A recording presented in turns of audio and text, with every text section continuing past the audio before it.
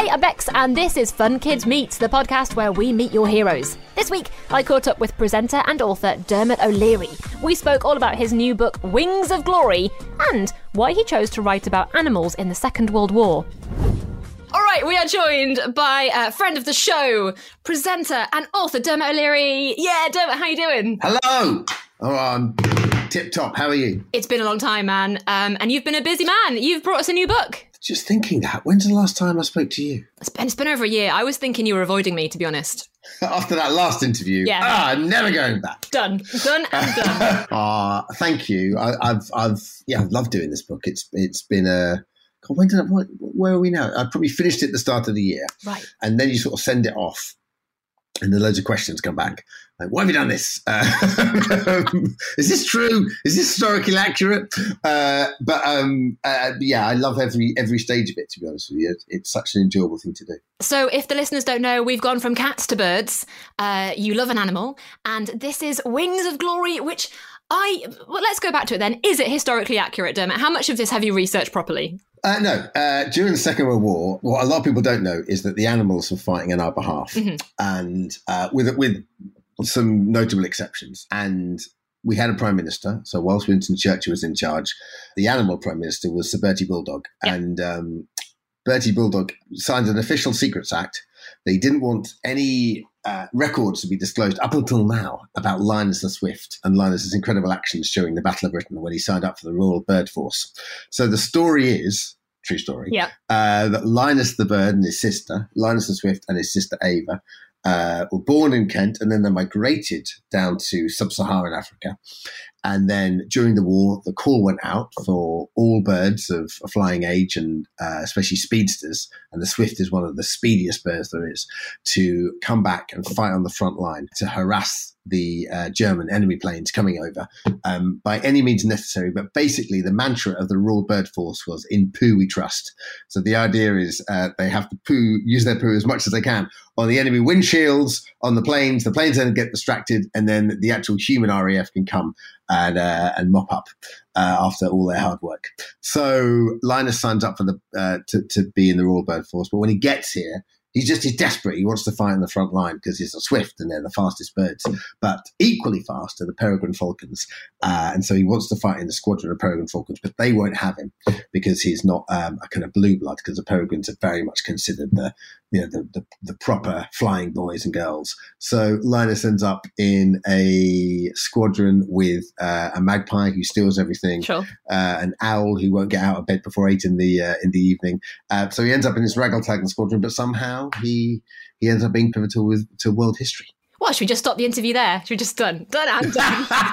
I do feel like I've actually just told you probably a bit too much. No, I love it. No, that was such a cracking summary of the book, because we meet Linus the Swift. Him and his sister Ava, they go off to the UK to try and fight for country and king and country. And Linus is so excited, and also, like you say, he's a very quick bird, right? And at first, people don't take him seriously. Yeah, he's almost too quick, and also he's very young and is very raw. And all he wants to do is come over and fly with the peregrine falcons. And of course, he isn't a peregrine, and so he can't do what they do, but also they can't do what he does. So I love that about it. Like, I love my birds. I've always been a sort of keen bird watcher. And my best friend Joe, my oldest friend Joe, he got me into birds when I was about 11, and I've always loved them ever since. So writing for the books about Toto was wonderful, and I love the fact to create a world where the animals have got their own transport system and government and police and all those sort of things is so interesting. And actually, that's what was cool, almost my starting point, because I haven't finished my Toto books, but I thought, well, what else do I want to write about? And I love history, and the Second World War is sort of my favorite part of history. But maybe, I don't quite know why. I like the idea of ordinary people put in extraordinary circumstance. And I love the idea of it's quite recent history. So for me, my grandparents' generation would have been part of it. For a lot of your listeners, it would be the great-grandparents' generation.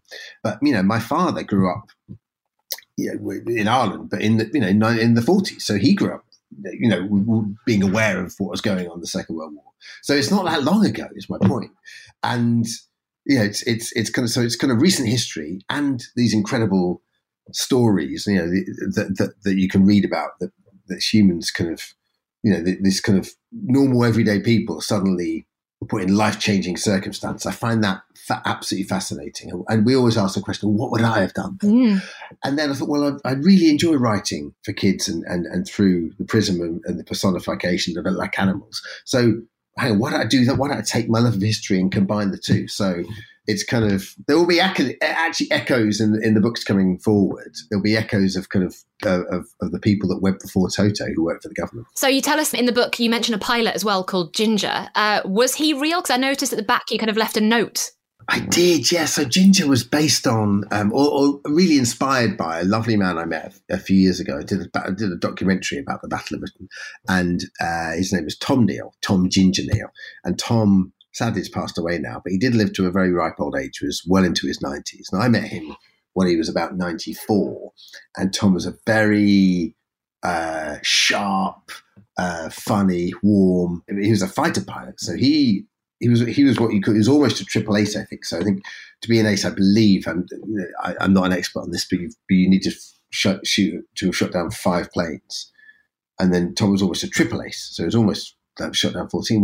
Which I've been lucky enough to be up in a Spitfire and a Hurricane, and let me tell you, when you're up in the air, the idea of flying it is hard enough, and being in it is hard enough. The idea of trying to shoot someone else down and not get shot down yourself would be extraordinary. It was so hard. So Tom was this incredible pilot, and he told me these wonderful, brilliant stories and sometimes quite scary and harrowing stories as well. And I spent this very magical summer with him in 2015. So I wanted to pay a bit of homage to him. It is such a lovely bit in the book because every now and again he pops up with his kind of remarks and his thoughts about what's happening because, of course, from the human's point of view, like you say in the book, not all of the humans know that the birds and the animals are helping out. He must have been like, this is weird. Hardly any. Hardly any. In the book, that there's a like prime ministers, presidents, heads of the army and the air force and the navy and some royalty are told and they're sworn to secrecy. And if they betray that trust, then a squadron of pigeons is on standby to basically make their life hell in the only way pigeons can. Yeah. By pooing on their heads every single day. So that's the threat that hangs over them for the rest of their life. So the secret's kind of is safe with them. So not many people know. So whilst all these extraordinary things are happening to Ginger in the book, all he thinks is it's just luck or coincidence or fate or, serendipity or something. But actually, in actual fact, the birds are there doing a great job and saving him from many scrapes. I did love the pigeon bit because my uncle keeps pigeons. He races them. So he has a little pigeon loft at the bottom of his garden. So I feel an affinity with anybody who mentions pigeons. When I was a kid, we used to have to take them on holiday with us. We'd have a basket of pigeons to take on holiday. And I thought that's what everybody took on holiday with them until I was surprisingly old. I just thought that was a thing everyone did. How old? I want to say 11, which feels too old to not realise that you don't take pigeons on holiday. Just a bit too old, I'd love to have seen that conversation at school. So are you taking your pigeons to France with you? And your friends what are you talking about? Toothbrush, toothpaste, pigeons. That basket was in our cart all the time. That's so funny and so sweet. Yeah, I'm really glad that you put pigeons in there because, like I say, I do feel an affinity with them. And Linus is such a fun character because he's like you say, he's young, he's quick, he's enthusiastic, and I don't want to spoil it, but he's worthy of a lot of accolades, I would say. Yeah, he is, and he's a lovely character, and he's he's like Toto. He's absolutely, his heart's in the right place, and he's central to your storyline. And when you've got your lead is when you write a book, I'm sure a lot of your listeners write and have great ideas for stories. And when I tend to find the lead is kind of obviously the spine of the book and the story, but it's quite often your peripheral characters are almost more fun to write, like your baddies your comedy characters, because they just give you, like in the Toto books, I love writing for Archduke Ferdicat. He's, in many ways, he's one of my favourite characters. It's like Toto's sworn enemy. But as the books have evolved, Toto's realised that all he wants to do is run the world. He's not particularly evil as such. He wants to, he's quite stressed by the fact that humans run the world and he thinks he can do a better job. Just wants some power. He just thinks the animals will do a better job than humans are running the world. And to be honest, a lot of Toto's friends, and Toto included, kind of agree with him, but it's just they can't abide at how he goes about it. So similarly in this book, like I said, this is the first one, so the characters haven't evolved. I think the next book will be different characters, but a similar world, and there might be a little bit of crossover. Oh, that's cool. Oh, that's amazing. So something to look out for where you've got like Easter eggs from the first book in the second one. Yes, exactly that, yeah. Now, Dermot, I'm not going to lie to you. I've made up a silly game and I wondered whether you'd play it with me. Of course, the answer is yes. Thank you. It was inspired by your book. It's called, bear with me on this. It's called Taylor Swift or A Swift Tale. I'm going to give you a fact and you have to tell me whether it's about Taylor Swift, a Swift, or both. Are you okay with this? Hang on, what? I'm okay with it. It's the both I'm now excited about. Okay. Well, first up, this is pretty easy. We'll ease you in gently. What has tiny feet and almost no legs? Is it Taylor Swift or a Swift or both? Tiny feet and almost legs. Well, I mean, with the greatest respect to Taylor, I believe she does have feet and she definitely has legs. So let's go with the bird, the swift. Congratulations. You see, there you go. It's as easy as that. Yes. Yeah, well done. This one might be a bit trickier. Known to spend several months of the year in Britain. That's both. Yeah, it's both. Okay, you're getting it now. All right, lovely stuff. Very good. Okay, often flies at 552 miles per hour. This is a bit trickier. I think that's Taylor Swift, because I don't think that Swifts can fly that fast. It is indeed Taylor Swift because she has her own Falcon 900 private jet. There you go. I'm doing my research on Taylor Swift. Well, I knew Swifts can fly fast, but I was like, I don't think they can fly 500 miles an hour. Probably going for it. Who spends a lot of time living around trees?